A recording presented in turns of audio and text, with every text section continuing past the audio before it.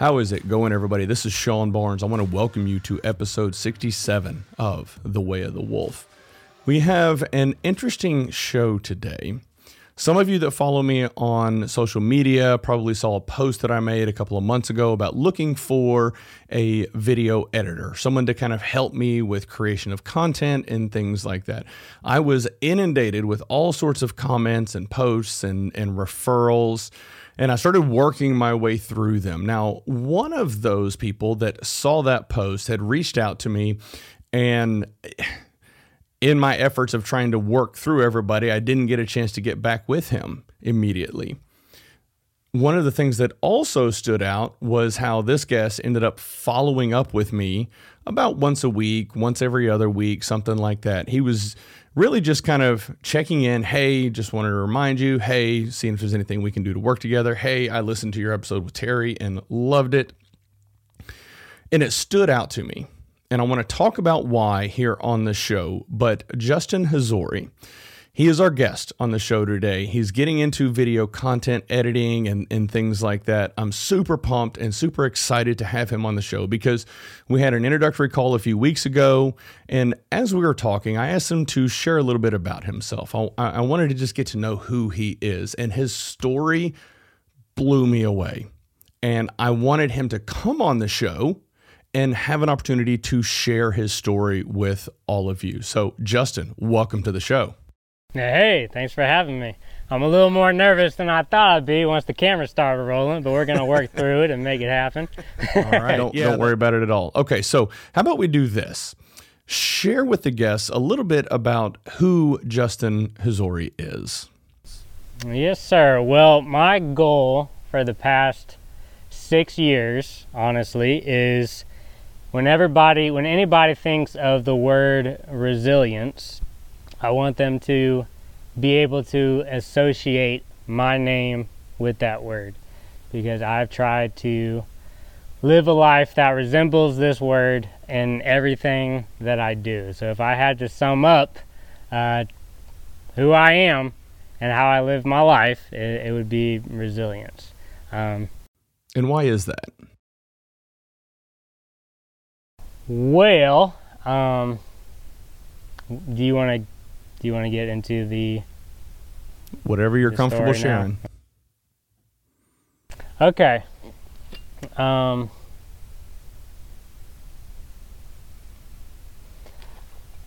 right. So when we first got on that first initial phone call, and I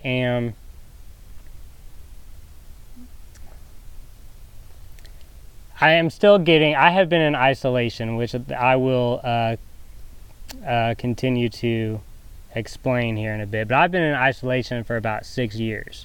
So talking to people is not an easy thing for me to do. I have to work through a lot of anxiety, and I have to just kind of talk myself through it and get through the deed here. But by watching your podcast, I knew that I could just get the vibe that you have all the right leadership qualities. I knew that you were someone that I could open up to about me with my damaged central nervous system and recovering from a pretty traumatic brain injury that I still am dealing with PTSD from. And the way that injury occurred was I got prescribed a medication for anxiety, for panic attacks. And the reason that I went on it, because I resisted getting on this medication for a long time, for about 6 months. I was struggling with anxiety. I was seeing a therapist. I was doing all types of breathing exercises and making a lot of progress. I went from being agoraphobic, not being able to leave my house, to going to the mall. I was 21 at the time, so picking up chicks and doing all types of different things that an agoraphobic anxiety stress ball shouldn't be able to do. But on this particular night, all these breathing exercises were not working. And I ended up going to the emergency room, and they gave me a 0.5 milligram tablet of the generic form of Xanax. And within like 15 minutes, man, this behemoth of a panic attack just completely went away. Which to me was a miracle. So they sent me home with a prescription that I took as prescribed, and then within less than 2 weeks, my body was fully dependent on this medication. And by fully dependent, I mean I couldn't go a couple hours without going into extreme withdrawal. And this withdrawal was so intense that I basically just accepted my life sentence right then and there. I was like, okay, well, if this is what it's like to get off of this medication, then I guess I just kind of have to take this for the rest of my life. And the worst part about it was nobody believed me. My therapist didn't believe me. The doctors, benzodiazepines is a disgustingly misunderstood topic amongst the medical community. So I couldn't get help even when I desperately wanted it. So for the next 6 to 7 years, my life was basically me just scheduling my day around trying not to run out of pills. And it took me to a lot of dark places. I didn't become a thief or anything, but I was always financially and emotionally bankrupt. I went to the ER countless times because of this medication. I could never keep a job. I could never go on road trips with my friends because I was horrified that I would run out of pills and go back to the hospital. One time when I involuntarily ran out of pills, like I always did because my tolerance kept going up, I had a seizure that was so violent it dislocated my jaw and broke my back in 2 places. And I had that seizure right there on the floor of the doctor's office of the guy who was prescribing it for me. So it eventually got so bad that I just realized, dude, I'm either going to have to shoot myself in the face or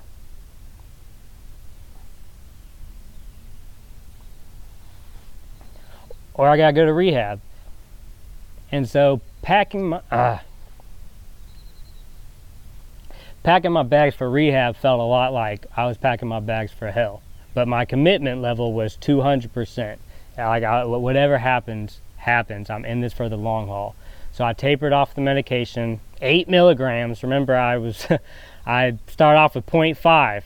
So 8 milligrams is a lot. And I tapered over a period of 7 months. And as the dose got less and less, I began to be able to function as a human less and less. And when I got completely off, it went from really bad to a whole lot worse. And I wouldn't be doing people that are suffering right now justice if I didn't briefly describe the horror that thousands of people are experiencing right now. My intestines felt like they were strangled in barbed wire 24/7. I had shooting acid in my veins 24/7. I felt like I was trapped inside a horrifying acid trip. I'm not sure if anybody's done acid, but it's not, if you have a bad trip, it's not fun. I felt like I was possessed by a chemical terror demon, because what it does is the medication soothes your GABA receptors. So the GABA receptors get used to that, and once that's stripped away, they don't know how to not freak out. So you're just constantly terrified all the time. I mean, I couldn't answer the door for, I know I started this podcast off a little clunky, but I couldn't even answer the door for the UPS guy not too long ago. I mean, completely agoraphobic. And it was just because my chemicals were out of whack. And so for the first 4 months, I had that burning acid feeling every day for 120 days. And I was completely incapacitated, had to move up here to Georgia with my dad. And I called those the fetal position days. That lasted 4 months, right? Usually alcohol withdrawal or heroin withdrawal, that's 3 days. Benzo withdrawal, people have to they have to endure this for years. And the acid trip feeling felt like that was about 18 months. I felt like I was trapped inside a bad acid trip for 18 months. And so it's not like I could just hang out during the withdrawal. I had to go to work. And I'm sorry, were you about to say something? Or? No, sir. Yeah, so I had to go to work on a crab boat when I was going through this withdrawal, and that would, like, for a little over $5 an hour, and that would be a hard job doing right now, like now that I'm feeling a little bit better. But when you throw in barbed wire intestines and bad acid trip, it was just awful, and I was suicidal all day, every day. And but that's around the time where I started watching motivational videos, and I started watching them religiously and made it a habit that that I would watch them. Like, I would watch 3 minutes of a motivational video every 30 minutes, all day, every day. Either a motivational video or I would listen to empowering music. Because my motto was like, okay, well, if my brain is raging war against me, then I'm just going to have to let these motivational speakers think for me, because I'm a wreck. And Justin, one of the things whenever you share that I find so powerful is that, I've sat and watched those motivational videos and had other guests on where we talk about the power of those motivational videos. But, the reality is that gets you pumped up for, a couple of minutes, half an hour, something like that. And I respect that you recognized that just watching one video a day wasn't going to do it for you. That you made a concerted effort on watching them every half hour or every hour, or listening to music or content that was going to get you in that good headspace. And the reason I appreciate and respect that is because you had this element of self-awareness, of knowing that, hey, I need this. And when you start to circle the drain, there's going to be things that can help pull you up and pull you out. And when we're in that dark place, we don't always want to fire up YouTube and watch a motivational video. You just circle in this drain. And then the fact that you forced yourself to do it is quite powerful. And I have no doubt that it has a positive impact on you and your ability to pull through this. So kudos to you on being able to recognize that and execute it and build that habit. Thank you. Yeah, and like you said, they get you psyched for about, like 10 minutes, if that, and then you're back to, well, I don't know if this is going to work out, man. And but I'm telling you, if you listen to them over and over and over, I mean, you hear about rewiring your brain, and it started to develop this mentality. Because, dude, every morning I had to wake up and I had to go on this damn crab boat, and it was just, I was so depressed, and I knew I was going to be depressed for a long time. But this, in fact, the depression that I described that comes with benzo withdrawal is the spiritual holocaust. It is a level of depression that is straight up evil. It's otherworldly. And, but after listening to motivational video, after speaker, I began to develop the mindset that, dude, not only am I going to survive this, but I am going to accomplish things in the process. Now, I knew I wasn't going to go out and be some motivational speaker as a agoraphobic mess, but I wanted to make goals that were within my control. And I decided that I was going to go to war against withdrawal.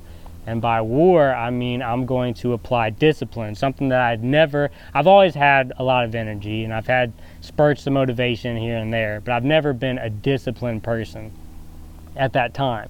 So I decided I was going to apply discipline, and I made a deep vow that no matter how bad I was feeling, whatever was on that list today, I was going to do it for that day.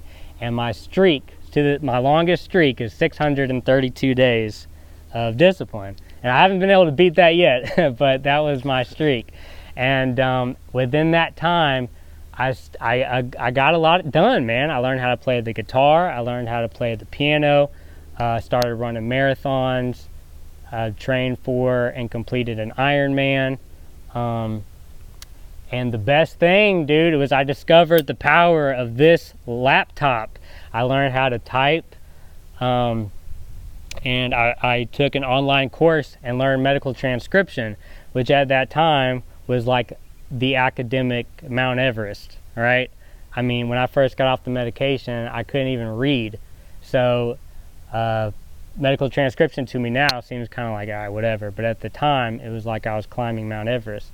So I graduated from that, and I was able to get a job at a home healthcare company as a medical transcriptionist. And I had discovered this new superpower of discipline, and how it really is freedom, and how you can really be the architect of your own life if you know that you're going to do what you say you're going to do. And I wanted to share that with people in withdrawal. And there's a lot of different withdrawal support groups online, as there should be, but not a whole lot of them, unfortunately, are filled with much hope. I mean, there's a few hopeful posts here and there, but it kind of just serves as a place for people to express their grief. Because, dude, you lose your... I feel like I've died and just kind of kept on existing. I mean, I feel alive now, like that video that I feel so alive. Like, I feel pretty good now, considering. But sometimes when somebody talks to me and they're tapering the medication and they're like, hey, I'm about to get off, quite honestly, I feel like I'm talking to somebody who's about to die. Like, their life is about to dramatically change.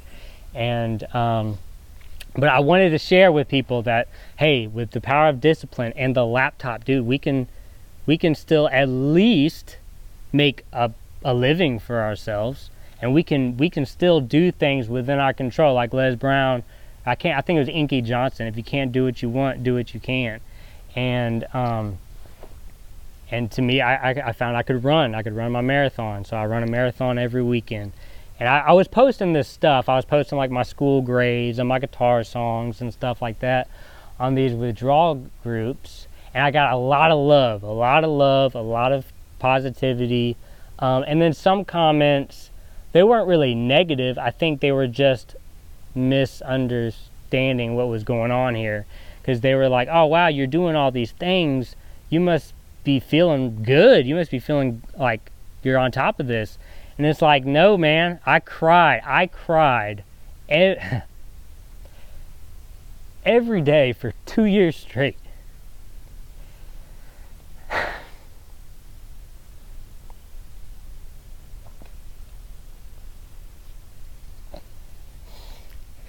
And I couldn't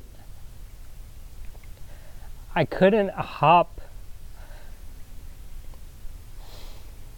on the phone with my friends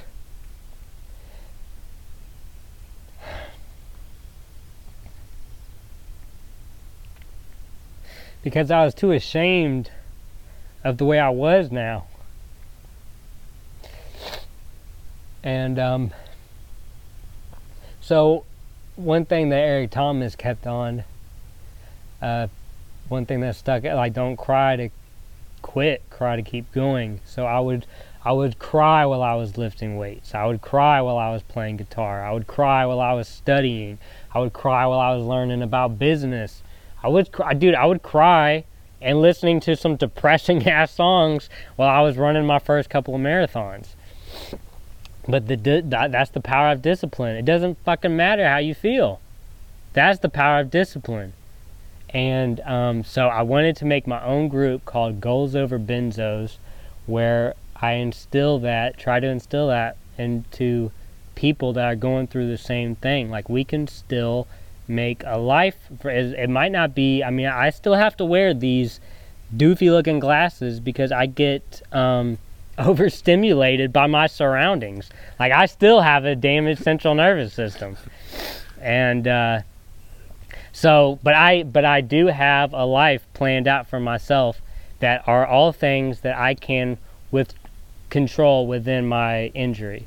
And it's still a pretty badass life. Like, I still plan on traveling the world, running a marathon in each and every country.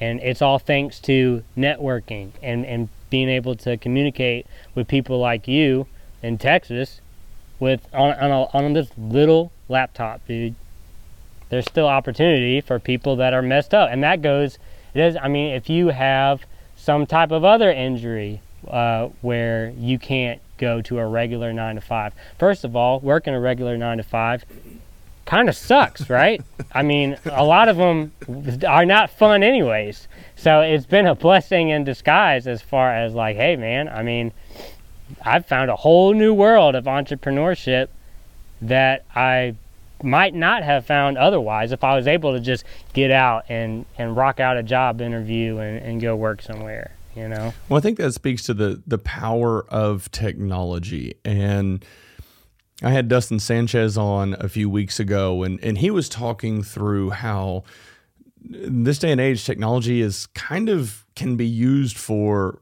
he used the term evil, but really what it comes down to is the intent behind most social media and things like that is to suck you in and sell advertisements. So they're kind of preying on our lizard brain, trying to incite the most significant emotional response possible to keep you locked in and engaged. But what we went on to discuss is how powerful it can be if used in the right way. And I appreciate that you recognized in some of the support groups that you were in early on, that, you know, the messaging maybe wasn't quite right, or maybe a lot of people were just kind of posting stuff but they were still struggling. And then the fact that you took the initiative to create your own Facebook group, Goals Over Benzos, and you're posting the content, you're posting the marathons that you're running and the things that you're doing, and keeping it real with people and helping them understand what's going on with you. And then the fact that they're not in this alone, that you've been through it, you're going through it. And the fact that you are using that platform to help inspire and motivate others and let them know that it will be okay. You can make it through this. I think it was Winston Churchill, and I even saw this in your book. If you're going through hell, keep going. Yes, sir. Yeah, and the one of the rules, just real quick here with the Goals Over Benzos, is you're allowed to express yours. Like if you're going to make a post, you're allowed to express your grief about the symptoms, but the post needs to be in the format of, hey, I'm dealing with this symptom, but this is what I'm going to do in spite of these symptoms. That's the way that the post, that's kind of the rule for the group, is not just, I'm going through this. That's for the different support groups. So let's talk a little bit about your book, Resilience. After you and I spoke, I asked you to send me a link so that I could purchase it. Now, this is just digital right now, and there's some intentionality behind that, which I want to get into here in just a moment. But in reading through that book, I know you and I had a similar conversation to what you just shared with me, but reading through that book, my God, so powerful. I was sucked in and drawn in the way you used media and like pictures of yourself running, pictures of yourself with a guitar and a smile on your face with a guitar, and having links to certain motivational posts and videos and things that were impactful for you. It was just so captivating and inspiring to see what you have endured and where you are at today. I mean, quite frankly, your story of withdrawals is that of nightmares. As I was reading through this, I was thinking, my God, I don't know like how this man has done it, because it sounds just absolute misery. So what prompted you to write the book? Well, I wanted to to help. I wanted to get it off my chest. I felt like it was just, I didn't want to suffer in silence. I wanted to get this out and let people know that, dude, if you take this medication, you're in for, I totally understand why someone would take the medication, because, like I said, I went to the emergency room because of the panic attack. But I can almost guarantee that if I had refused the medication and had maybe just kept on working with my therapist, I would have learned like how to work through the panic. And I've like, even now, I mean, like I said, I kind of started kind of clunky with this podcast because the fucking 4, 3, 2, 1 came on, and all of a sudden I had this like damn ice bath of fear, and I was like, oh shit. And yeah, so I have to like learn. I mean, my first interview, and I'm very proud of this. I try not to get emotional again, but my first interview with the home health care company, I had a great interview on the phone, but I had been in isolation for years. And then they talked about getting on a Zoom call. And immediately I was like, oh, I didn't know. I didn't want to, I had to be truthful. And that's when I had to be like, well, I got this condition here that I'm working through. And man, I reached a level of panic during that job interview in the beginning moments where I couldn't even talk during the job interview. And in my mind, I'm like, I'm about to finally break free from this frickin' job that I hated of cutting grass. And I'm blowing it because I can't even talk right now. But I worked through it. And once I realized, oh, I can walk through this, like I know I can walk through the concrete wall of fear by myself because I was forced to do it for years, right? But what I've been learning how to do it, when I'm in the process of learning how to do, is being vulnerable enough within myself to walk through that fear in front of other people. Because as a man, it's embarrassing as hell. It can be if you don't have the right mindset of it. But I know that it's something that is a little out of my control. Anyways, I'm not sure what made me get off on this tangent, but with the book, I wanted to show people that we can still walk through these crazy symptoms. We can still accomplish things. And so the book, I wanted to give people hope, man, because I didn't have it in withdrawal. I was looking for hope, and I was looking for people on YouTube with a little bit of, hey, I'm healed. You know, like I'm doing this now, I'm doing this. And even the people that were healed were like, well, yeah, I feel pretty good now, and I got a job. Like, it's like, dude, no, I want to hear a phoenix story, rise from the ashes type of stuff. So that's what I wanted the book to be. And I also wanted to real quick, I just wanted to instill, because to me this is very important, and it was kind of a breakthrough in my own mentality of, no, we're not going to rise from the ashes when we're healed, when we're all completely healed. We have to keep doing it while we're healing. Because the reality is, we might never get back to our normal selves. Yeah. And that's a hard place to come to. And I had a moment with my mom on the beach where I was like, hey,